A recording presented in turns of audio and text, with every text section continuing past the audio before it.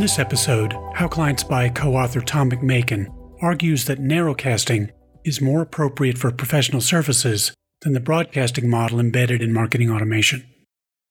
Tom, marketing automation is a pretty hot topic with chief marketing officers today.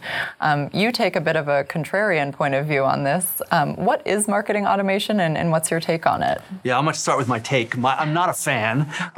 Marketing automation is the mechanization of certain processes that we do as marketers to reach out to the world. So if you're going to batch emails out, that would be the case. But in professional services in particular, there's a sort of set of products out there that embody an approach to sort of business development in their software. And we call that marketing automation. And generally the thought is that you develop content, white papers on a subject, and you push that out to the world, and then you note who downloads it, and then you send them more content over time, and then the promise is that there's inbound marketing. Having downloaded 3 of your white papers, they give you a call and say, my goodness, I need your help. You're smart. Oftentimes they don't, and we're left with a list of people that we need to call.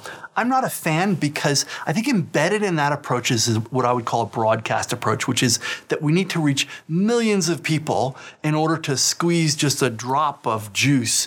I'm not a fan also because the content maw is so big in the beginning. We've got to develop content in order to sort of push it out. If I write one compelling white paper a year, I feel pretty good about myself. The idea of developing a compelling white paper once a month seems daunting. And so you talk about the need to narrowcast rather than broadcast. Can you tell us what you mean by this? Yeah, so there's an old saw, and the old saw is like, who was the first person to fly across the Atlantic? And the first person to fly across the Atlantic was Charles Lindbergh. And so then the question goes, who's the second person to fly across the Atlantic? We don't know. The second person to fly across the Atlantic was Burt Hinkler. So who's the third person to fly across the Atlantic? We don't know. We don't know who the third person is. But who's the first woman to fly across the Atlantic? Well, it's Amelia Earhart. Okay, so here's the rub. Amelia Earhart was the third person to fly across the Atlantic. And so what's the lesson embodied in that? I think the lesson embodied in that is first is best. Charles Lindbergh is best. We remember Charles Lindbergh. He owns that niche called that flying across the Atlantic. And if you can't be Charles Lindbergh, don't be Burt Hinkler.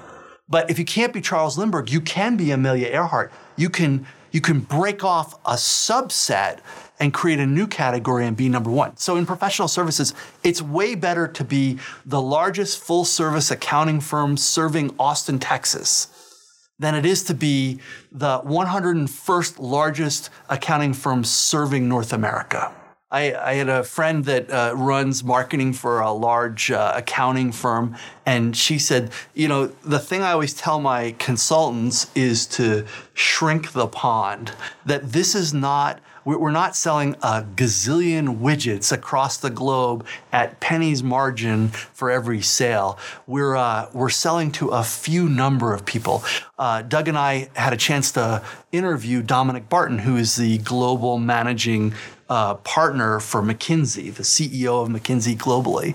He said, I'm not exactly sure what the right number is, but I think it's 500. I think there are 500 people in this world that are my audience, that those are the people, that is the conversation that I am trying to sort of cultivate. And those are my potential customers. 500. Some people have said it's 200. Some people have said it's 1,000, but it's not 10 million. And so the notion that you need to spam people constantly in order to use the law of large numbers to get a 2% response on your inbound marketing is a fallacy. Because when you spam people, you churn and burn. You use up that relationship. I've worked for a large accounting firm that was focused on doing taxes for large companies. They were focused on the Fortune 250. That means there were exactly 250 women and men in this world that were their market. And they wanted to be in conversation with those people forever. Not by sending them emails, but by sitting down, having dinner with them, sitting with them in conferences, having a conversation about what their concerns were.